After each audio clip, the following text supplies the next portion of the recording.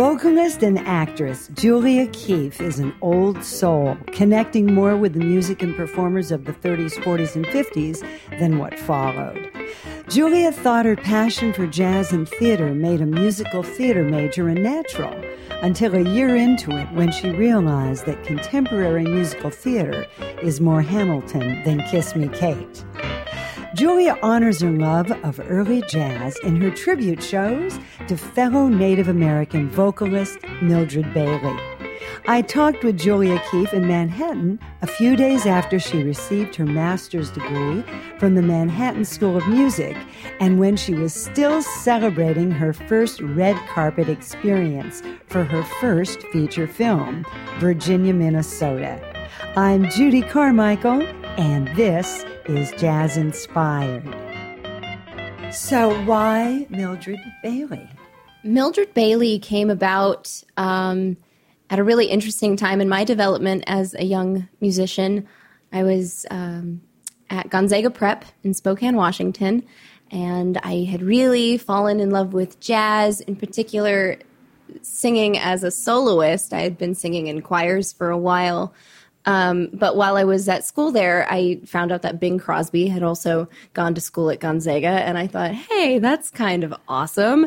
So I started doing some research into Bing Crosby, and it was while, rifling through some of those books that I stumbled across the name Mildred Bailey. He said that, he's very grateful to have known her early in his life and in his career as a musician. And if Bing Crosby is saying, oh, this lady really had an influence on me, then there must be something to that. So that's sort of how the Mildred Bailey snowball got started. I started doing more research, and it was while I was doing that I found out that she was also Native American, and the parallels I felt between her story and mine were really striking. And so it sort of took on a life of its own at that point. And furthermore, I really enjoyed her as a vocalist, especially given the time period. I'm kind of a nerd for jazz history and the evolution of jazz, how, one concept evolved from this to the next. And so to hear Mildred, after being very familiar with Billie Holiday and Ella Fitzgerald and, all of the great vocalists of the 40s and 50s, it was just cool to see something that was a little more before that. Have no use for other sweets of any kind since the day you came around. From the start I instantly made up my mind. Sweeter sweetness can't be found. You're so sweet, can't be beat. Nothing sweeter ever stood on feet. Every honeybee fills with jealousy when they see you out with me. I don't blame them, goodness knows. Honeysuckle rose. And when you passing by, flowers droop and sigh. I know the reason why. You much sweeter, goodness knows. Honeysuckle rose. Don't buy sugar. You just have to touch my cup. You my sugar. It's sweet when you stir it up. When I'm taking sips from your tasty lips, seems the honey fairly drips, 'cause you confection, goodness knows, honeysuckle rose. What's special about Mildred Bailey for me is that during this time period, you had these the blues singers where it's very heavy and, there's so much power in there. And then you have these other very light, trickly voices that are happening in the 20s and 30s. And then there's Mildred, who's sort of in the middle, and she has the fast vibrato of those other vocalists, but she has the back phrasing and the melodic variations of, what blues singers were doing. So there's almost like, here's this like missing link between, what Hollywood was putting out and what, was very popular on this side and what, the blues singers and the blues tradition was putting out. It was very striking to me how she could take a melody and make it her own, while still honoring what was written. I'll close my eyes to everyone but you, and when I do, I'll see you standing there.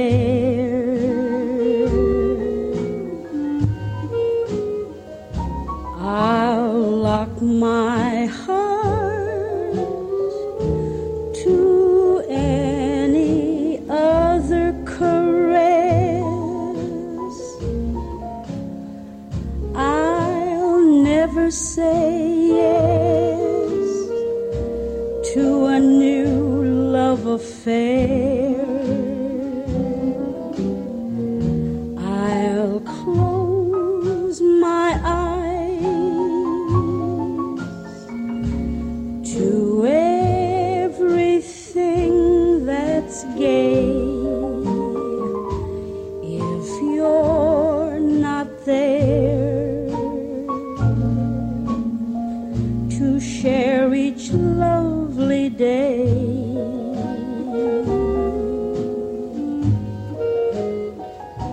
and through the years, those moments when we're apart, I'll close my eyes and see you with my heart.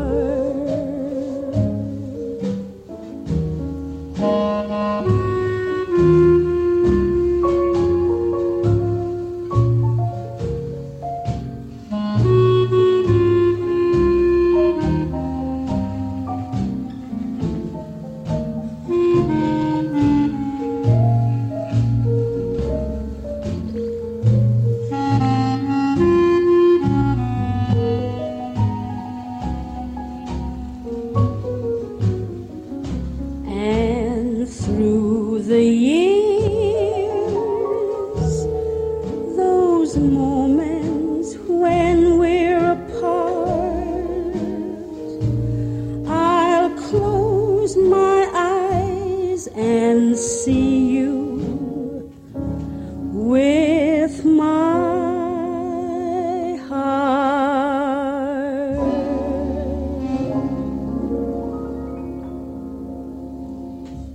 We share a love of this early jazz, and I'm curious about your audiences, because something I had that you don't have is when I was starting out, the generation of my parents' age did remember these tunes. So when I would play them, there would be a connection.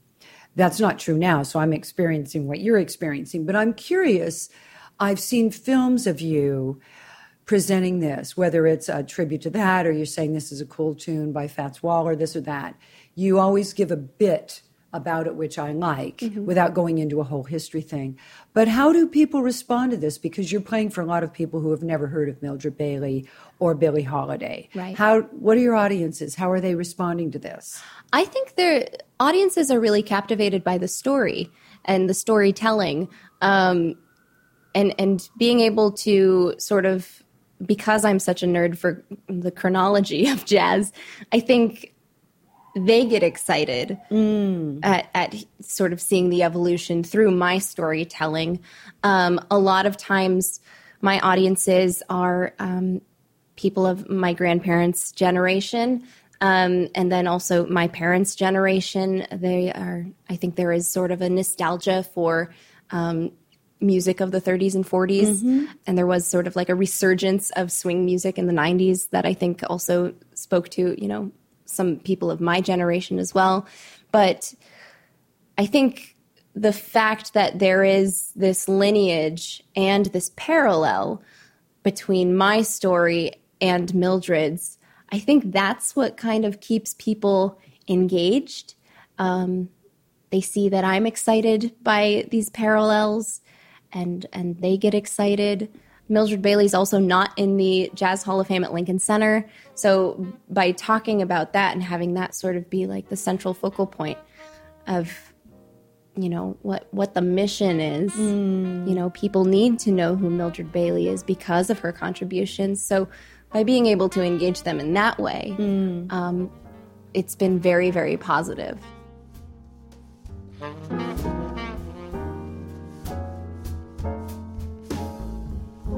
Oh, rocking chairs got me. Came by my side.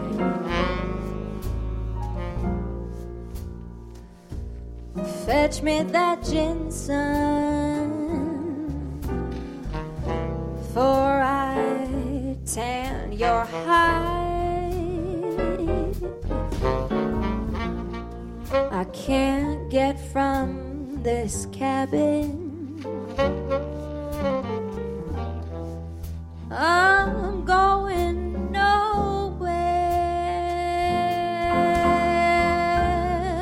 Just sit me here grabbing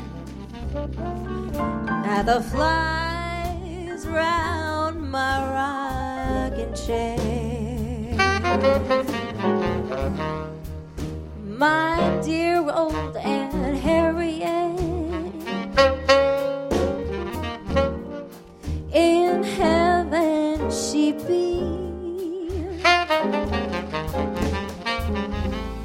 Send me a sweet chariot, or the end of the trouble I see. Oh, rocking chair gets it. Judgment Day is here. I'm just chained. I'm just chained to my rocking chair.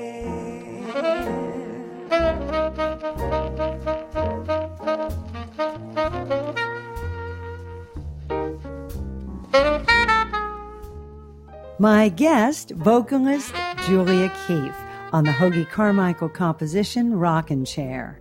I'm Judy Carmichael, and this is Jazz Inspired. I loved that your first big love was Billie Holiday singing No More. Now, did you know, you probably do since you're a nerd, a self-proclaimed nerd. I read that was her favorite recording. Did you know that, of hers? Well, actually, in preparing for this interview, I was doing research, and I was like, oh, wow, that, like, she said that this was her favorite recording, and I had no idea. So you didn't know that. I didn't know that. This interview made you find out that things. That's great. Well, it's such a, it's fantastic, but it's such a heavy tune for a 7-year-old. Oh, in that way, like you, or 4-year-old. Yeah. Okay, so even younger. Oh my word! But I never think it's unusual for young people to tap into something. You know, people say, "Oh, can you believe she liked that?" Well, it engaged you. It engaged you. But of course, the lyric, talk about that. It's a very interesting lyric. So I'm curious what a 4-year-old was keying into with that. It's interesting, right? Well, I remember the melody first and foremost, and looking at it, you know, many, many years later, it's such an intricate and ornate and unusual melody. You know, it goes to some really weird places. So for that to sort of be the thing that clicked in for me as a child, I think is really, really interesting. But the lyrics, I remember the lyric that stayed with me was, "From my window, skies ain't gray no more." For some reason, that was just that imagery. And maybe, you know, my childlike brain was just sort of very much painting the picture of like a window and blue skies and it's not gray anymore. But that was something that just really, really spoke to me as a child. And it sort of haunted me throughout my childhood. I remember listening to Billie Holiday when I was 4. We were living in Washington, D.C., because my dad had a job on Capitol Hill. And then my parents moved us to our reservation in Idaho, and I didn't listen to Billie Holiday much at all while we were living on the reservation. But that melody and those lyrics were still sort of in there. And I remember just sort of getting glimpses of them throughout my childhood. And then it wasn't until we moved to Spokane and I started taking voice lessons and really like tapping into jazz from an academic standpoint that song came back. I knew I had to find it. I had to find that song that haunted me. And I got my, Billie Holiday greatest hits album, of which there are many, but, I got this one and I heard that song again and it felt like coming home in a really, really strange and beautiful way. It was just, I'm home. You ain't gonna bother me no more.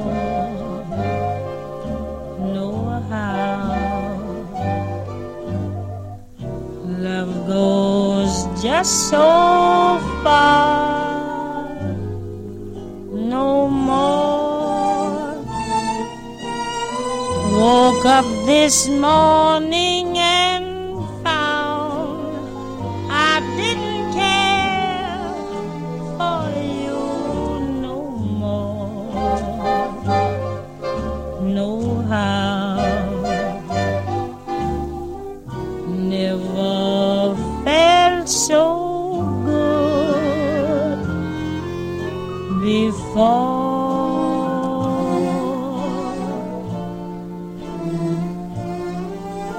You're down to my size, it's over and done. So I kindly step down from your throne. That look in your eye don't bother me none. Can take you or leave you alone. From my window, skies ain't gray no more. Not now. Here's the day that I've been waiting for.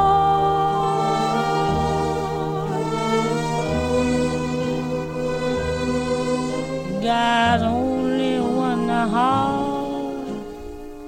heart with no spares. Must save it for loving somebody who cares. So you ain't gonna bother me no more, no more.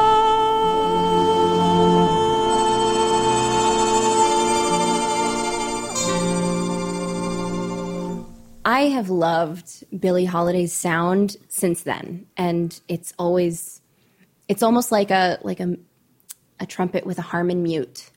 It's just one of those sounds that just taps into something so emotional and so visceral and just raw that there's really nothing like it. I remember in my undergrad, we were doing, comparing different vocalists, and oftentimes, Billie Holiday would be at the bottom of the list or whatever as, the fan favorite.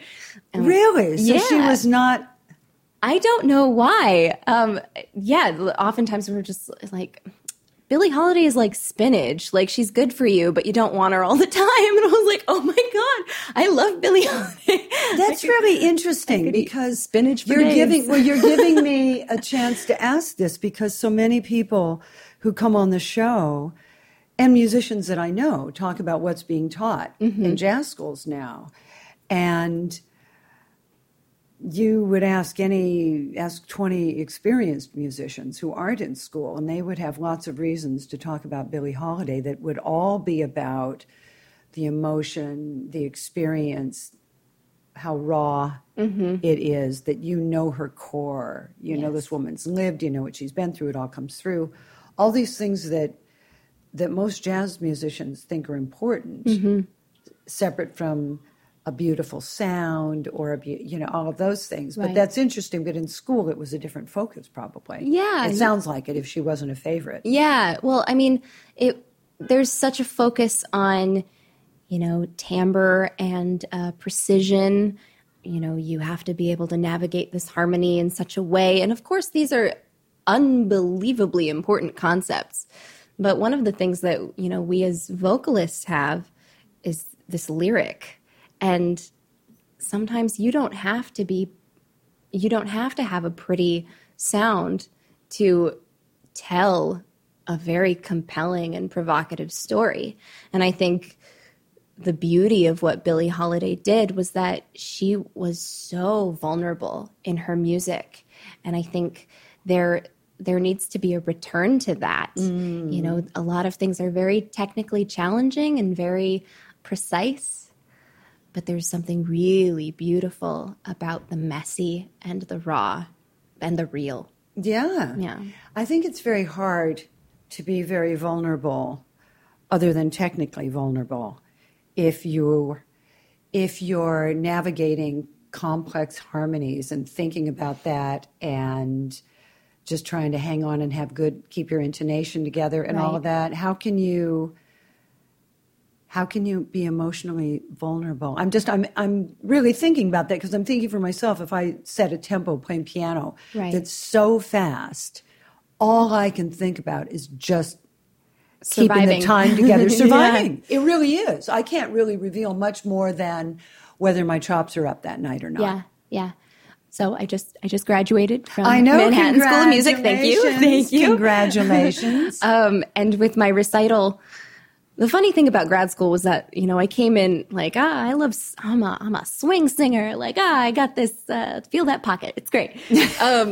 And a lot of these professors were, steering me in other directions. Like, okay, we know you can do swing.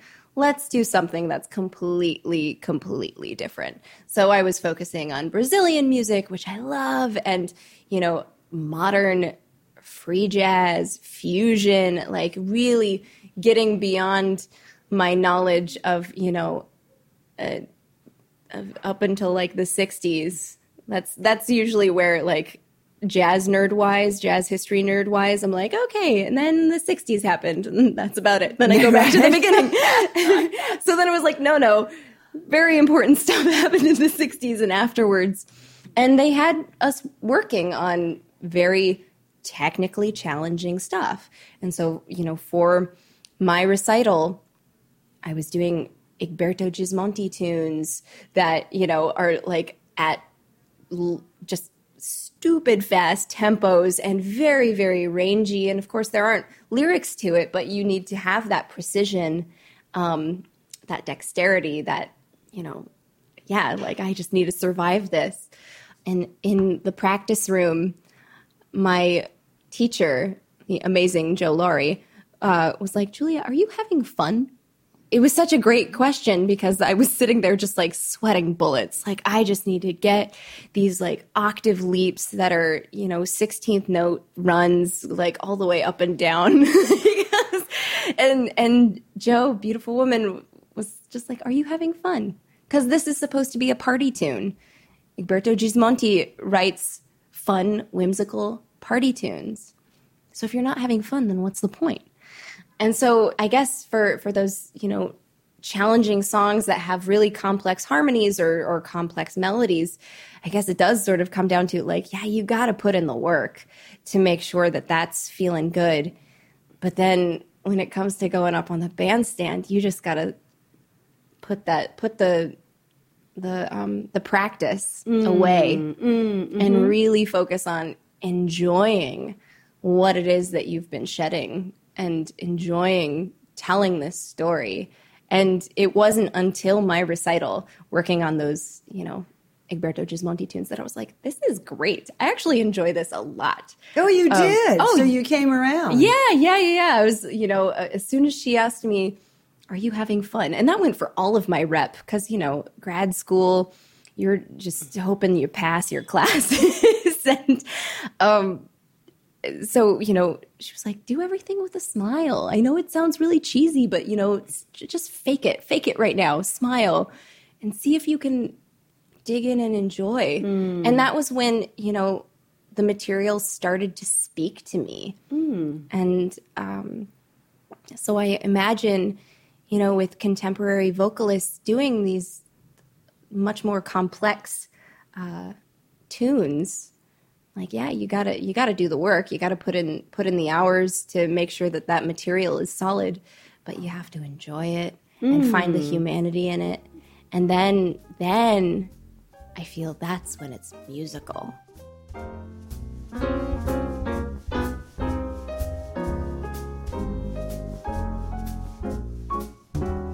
I let a song go out of my heart.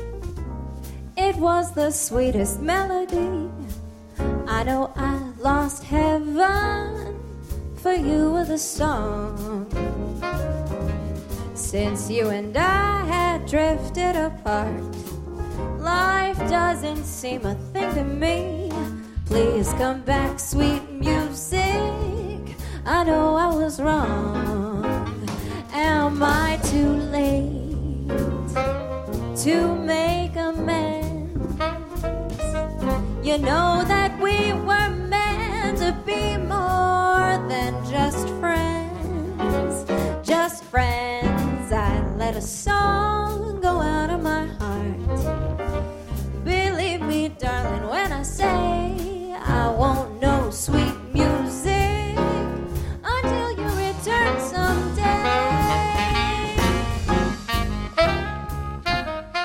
My guest, vocalist Julia Keefe, on I Let a Song Go Out of My Heart. I'm Judy Carmichael, and this is Jazz Inspired.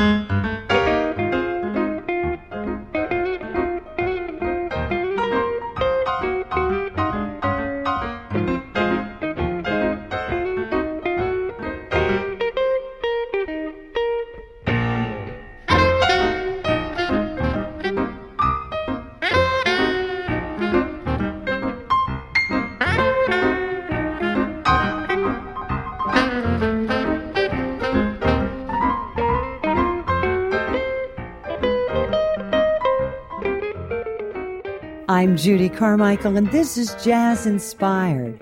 Our show is made possible in part with generous support from Steinway & Sons and from East Hampton Indoor Tennis, 8 indoor and 20 outdoor courts in a quiet, beautiful park-like setting. Visit ehit.ws for more information. For a schedule of upcoming programs, visit our website at jazzinspired.com. You can listen to podcasts of Jazz Inspired on iTunes or wherever you get your podcasts. And email us at info@jazzinspired.com or visit us on Facebook and Twitter at Stride Queen.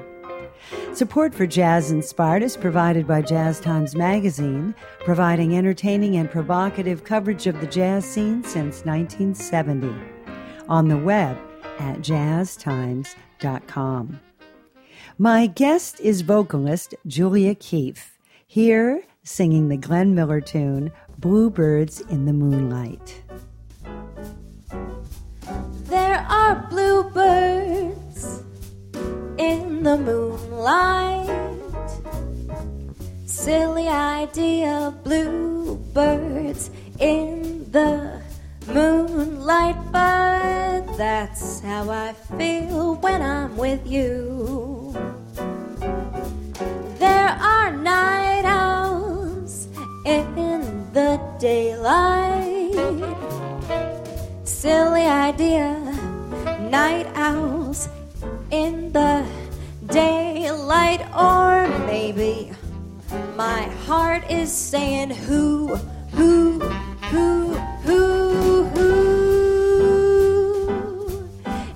the one for me? You. That's what you've done to me. There are bluebirds in the moonlight. Silly idea, bluebirds in the moonlight, but that's how I feel when I'm with you.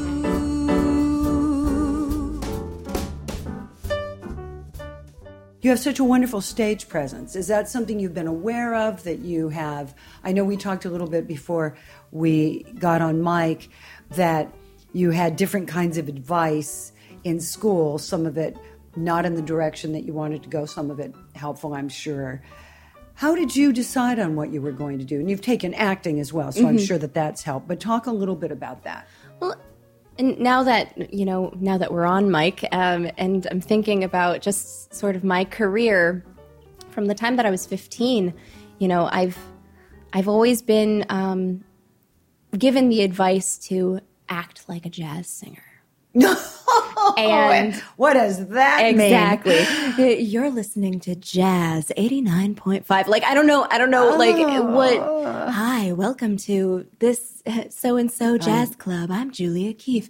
Like, that was the advice given to me. Even by teachers. By teachers, by professionals, like, I wouldn't even know what that means. I know. It was such a bizarre bit of advice. And maybe it was to sort of, because when I was younger, I could go off on tangents, between songs. I would, I didn't know how to stop talking. I was sort of like, I guess I hope you enjoy it. Yeah, right. And so it could have been just sort of like, embody this thing of confidence. Well, there's something to be said for that. And there's absolutely... That's just walk out like you own it. Exactly. Right? Yeah. And there is something to be said for that. But I just remember thinking like, so I have to use my acting chops to be a jazz singer.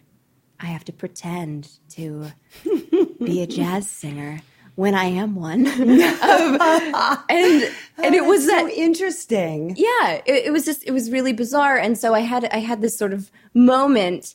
It was actually a former friend who was like, Julia, you're so awkward on stage. And I just remember thinking to myself, like, that's because I'm faking it. Yeah. I'm faking the jazz singer. And You're playing the part of a jazz singer. Exactly. Like, I put on my jazz singer shoes and I put on my jazz singer dress and I go out and be a jazz singer. It's like, no, I am a jazz singer.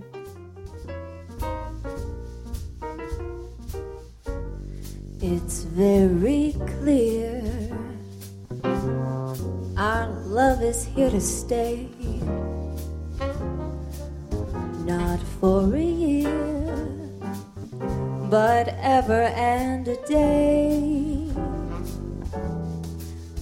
The radio and the telephone and movies that we know, they're just passing fancies, and in time they'll go. But oh my dear, our love is here to stay. Together we're going a long, long way. In time the Rockies may crumble, Gibraltar may tumble, they're only made of clay. But our love is here to stay.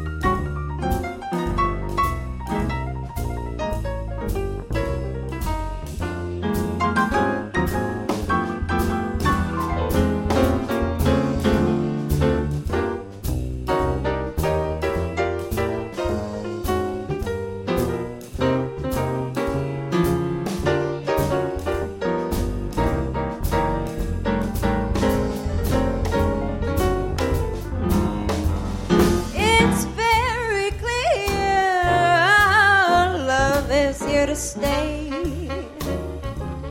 Together we're going a long, long way. The radio and the telephone and the movies that we know, they're just passing fancies, and in time they'll go. But oh, my dear, our love is here to stay.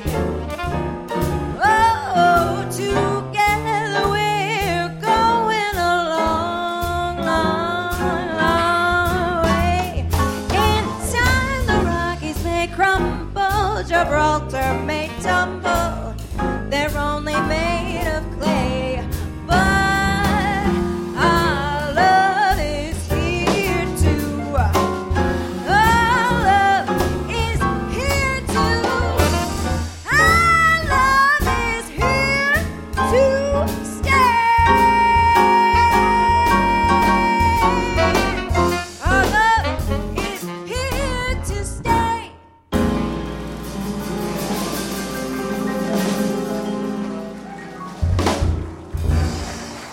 Thank you so much. Mr. Brent Edstrom on the piano. My guest, vocalist Julia Keefe, on Love is Here to Stay. I'm Judy Carmichael, and this is Jazz Inspired. Julia was told repeatedly that she had to act like a jazz singer on stage, meaning the image that others had of a jazz singer. Julia took a while to accept that she was not that person and didn't want to pretend to be. I am a jazz singer, and I'm a quirky one, and I'm a funny one, and that's not because of the jazz or because of anything else. Like, I am... That's who you are. It's who I am. I was like, I would rather go out there and let my little freak flag fly than, fake it to fake it. Well, and it's really refreshing, I can tell you, because you don't see that very much, because everybody takes themselves, not everybody, but so many people take themselves so seriously. Yeah. And jazz has enough problems. And I loved you saying, I read an article that you were talking about the competitions that you were in, and that you'd keep, you wouldn't win. Mm-hmm. And you went back the next year and you wouldn't win. And I think that's such a great message, and especially now, because I think, at least people keep saying it to me, and I've seen it a bit, of the, quote, younger generation. They expect things very fast. Yeah. Because a lot of things you can get fast. Yeah. I mean, you can be on Facebook and you can see yourself on a screen, and there you are. That's pretty fast. Mm-hmm. You didn't have to do anything. But you, for some reason, had it in you to know that, okay, I'm lost. I'm gonna figure this out. What am I doing? Was that something your parents taught you? Do you think that was an innate thing that you had? Because that's unusual and very important if you're going to get better. For so sure. Speak to that. I think it's a combination of both my parents having instilling that idea in me, but also just my own. I think there was a bit of me in it too, because each year, that first year, it was such a struggle to even get into the solo competition, because my choir director was like, well, if it can't just be you doing this solo vocalist competition, there have to be other vocalists too. And granted, one of the other vocalists was his daughter. And there was a little So there was an early understanding of nepotism. Oh yeah. Oh, absolutely. and also just, and I know, like, I didn't do well that first competition, but there was also an element of seeing what sabotage looks like a little bit. Because he was, I'm sorry, I'm just thinking about it. It's like I'm having flashbacks on my own career, and I'm thinking, that is valuable. I like your attitude, young lady. But I remember, because I was very prepared. In 7th grade, I went to Lionel Hampton Jazz Festival for the first time, and I loved it. I was like, oh, this is great. I'm surrounded by jazz clinics and workshops and all of these young musicians who are just like so jazzed for jazz. And I saw that there was a solo vocalist competition. I was like, you know what? I'd like to do that. So I lobbied a full year to try to get that to happen, and I was very prepared. I remember I did Love Walked In and Nika's Dream, I think. Wow. So, And you were how old? I was in 8th grade at that point, Yeah, so maybe so like 13, 14. yeah. I think it was 13. I was young in my class. But I remember we were doing Nika's Dream, and my piano player, who was also my choir director, messed up the form. No. After all that preparation. Yeah. And granted, like, you know, upon reflection, I had, that was a learning experience going to Lionel Hampton and doing that. Like I wasn't super solid on my stuff, but You kind of want your accompanist to have the form. exactly. You want to know that you have people behind you who believe in you and are there for you and support you. And so that was a learning experience. And when I saw the scores, his daughter did better than I did. It wasn't an angry thing that I felt. It was sort of a tactical thing that I felt. There was Good. There was this thing of sort of like, okay, all right, what did I learn? Next year I'm going to do it differently.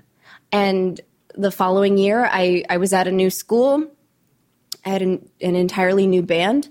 And even then, you know, my my choir director, who was also my piano player, wanted me to wait until my entire choir got into the room. But the timer starts as soon as you walk onto that bandstand. So we were sitting there for like 5 minutes. So he used up your time. He used up my time. Unbelievable. And so that was a learning experience. I was like, okay, 2 years in a row, I've had my choir directors involved in my band. I was like, you know what? Next year, I'm going to hire my band.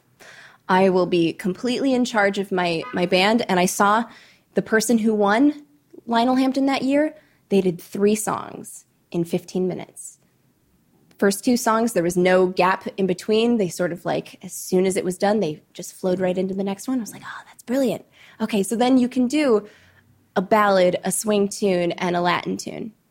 You've got the time. Exactly. And so every year was a learning experience. And I do think, you know, my parents, they're sort of, you know, tactical people, like, okay, how do we make this better?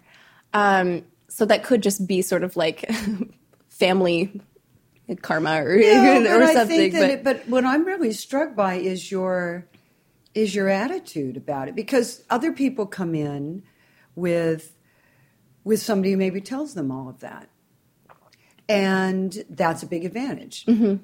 And they shoot right to the top, and maybe they win. But you learned these things in a very different way, and you learned not only how things work, but you learned how to adjust and how to accept it. Because a lot of people would be really angry about this. Yeah. And that would be all they take from it, is that the world's a terrible place. And, you know, I know people that were in, you know, these Britain's Got Talent, things like that. Right. And they were sabotaged. I mean, to where, I don't want to be sued, but where the people in charge came over and said, no, don't sing that tune, because they saw that they were on their way to winning, and they'd already chosen that this person was going to win.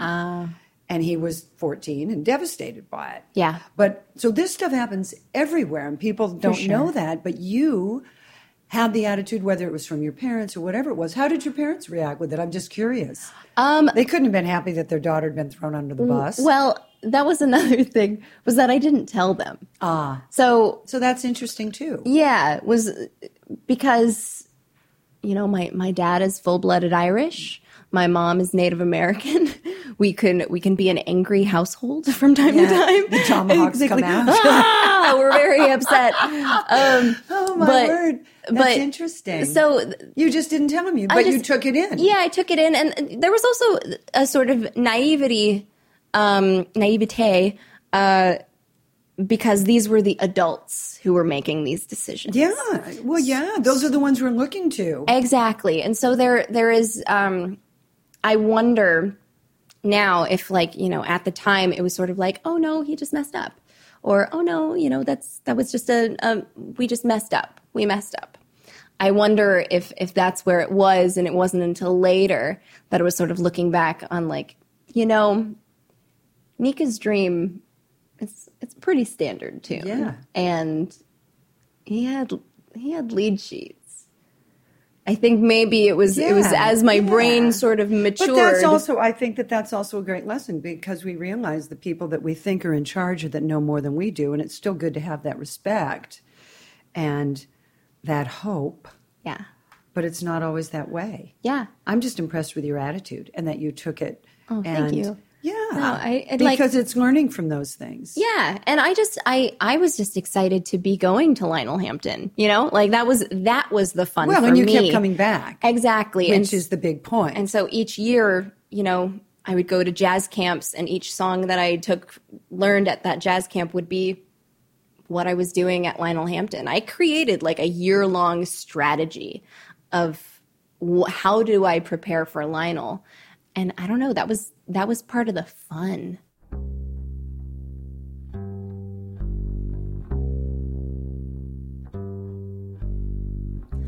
Darn that dream I dream each night.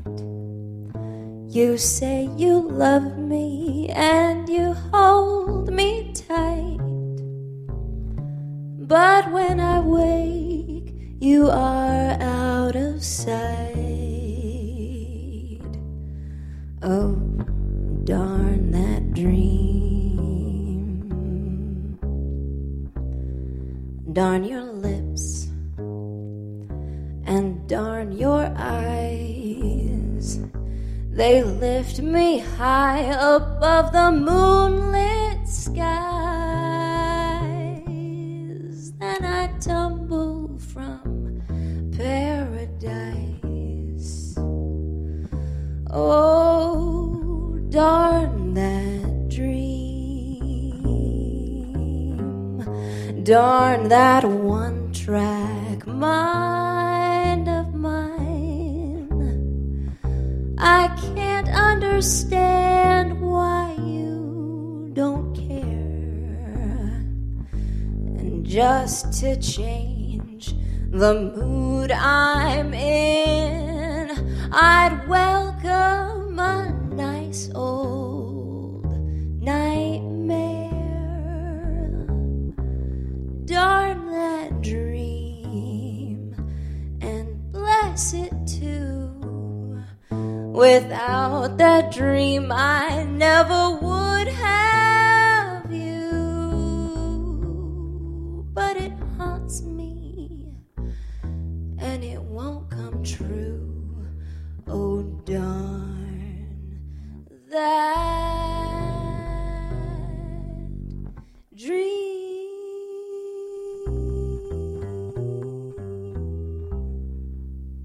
My guest, vocalist Julia Keefe on Darn That Dream. I'm Judy Carmichael, and this is Jazz Inspired. Talk about Sarah Vaughan. I love Sarah. What I love about her is that when you look at sort of the checklist of what makes a good jazz vocalist, it's like no vibrato.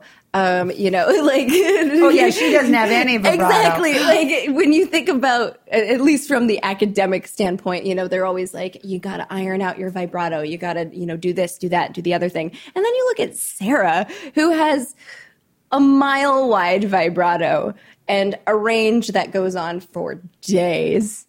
And she's amazing. She's such a wonderful musician. And the tune that I brought you, No Count Blues, that was on a compilation CD that I think I got from like Starbucks or something as like a 13-year-old. I like it. Yeah. Yay, Starbucks. Exactly. Woo! And I heard this tune, and she has this amazing scat that just rocked my world, because it was bluesy, and she took her time, and it really had build to it, and it was just so moving and groovy. I loved it. I fell in love with it. It became sort of my go-to for good scatting.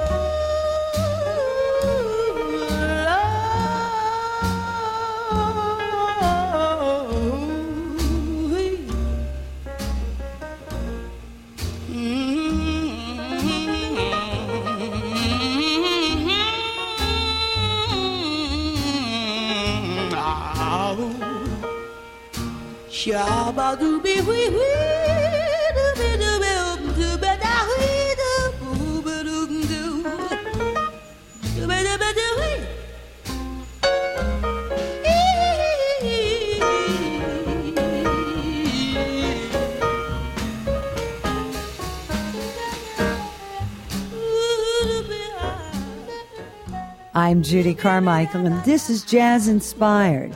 I'm talking with vocalist, actress, Julia Keefe.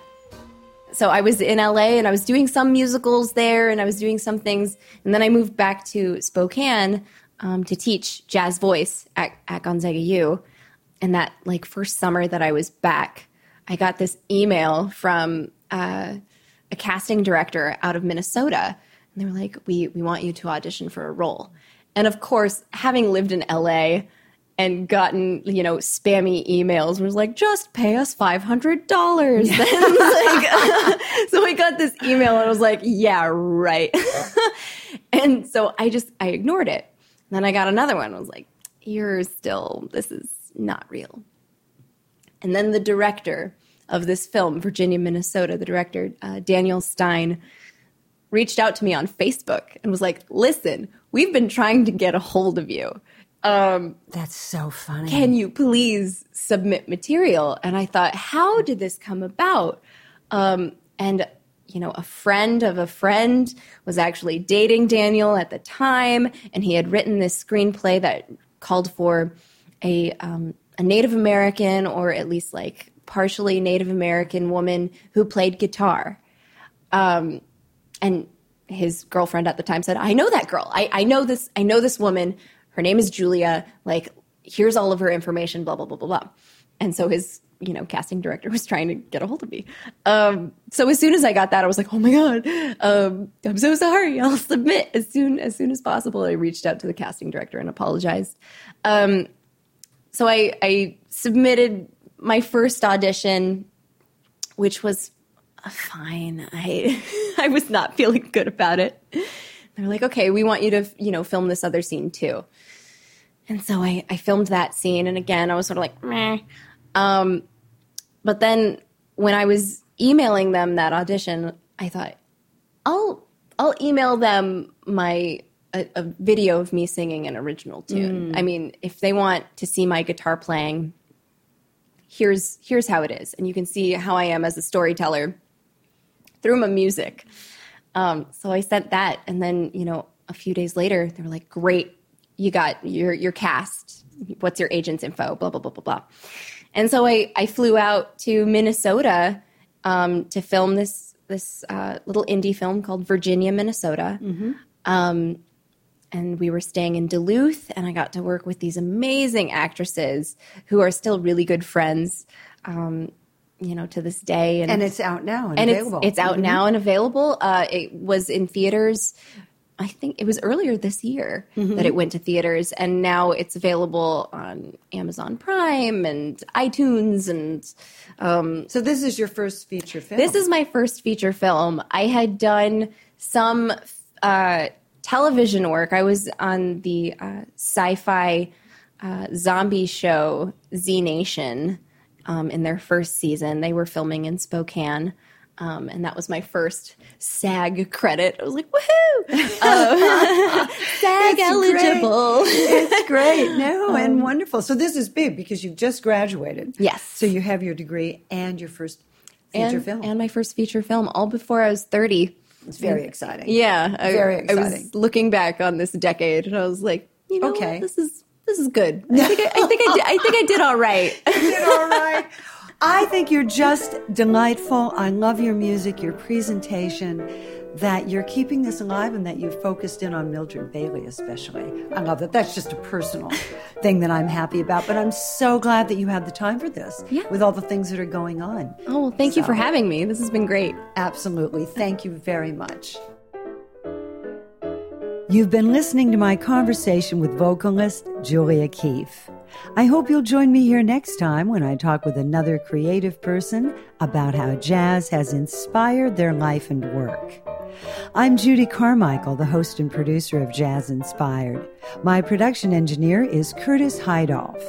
You can download free podcasts of Judy Carmichael's Jazz Inspired from iTunes or wherever you get your podcasts. Our opening music was Airmail Special, and the mid-break music is a smooth one from my CD, High on Fats and Other Stuff. The closing music is Old Fashioned Love from my CD Trio.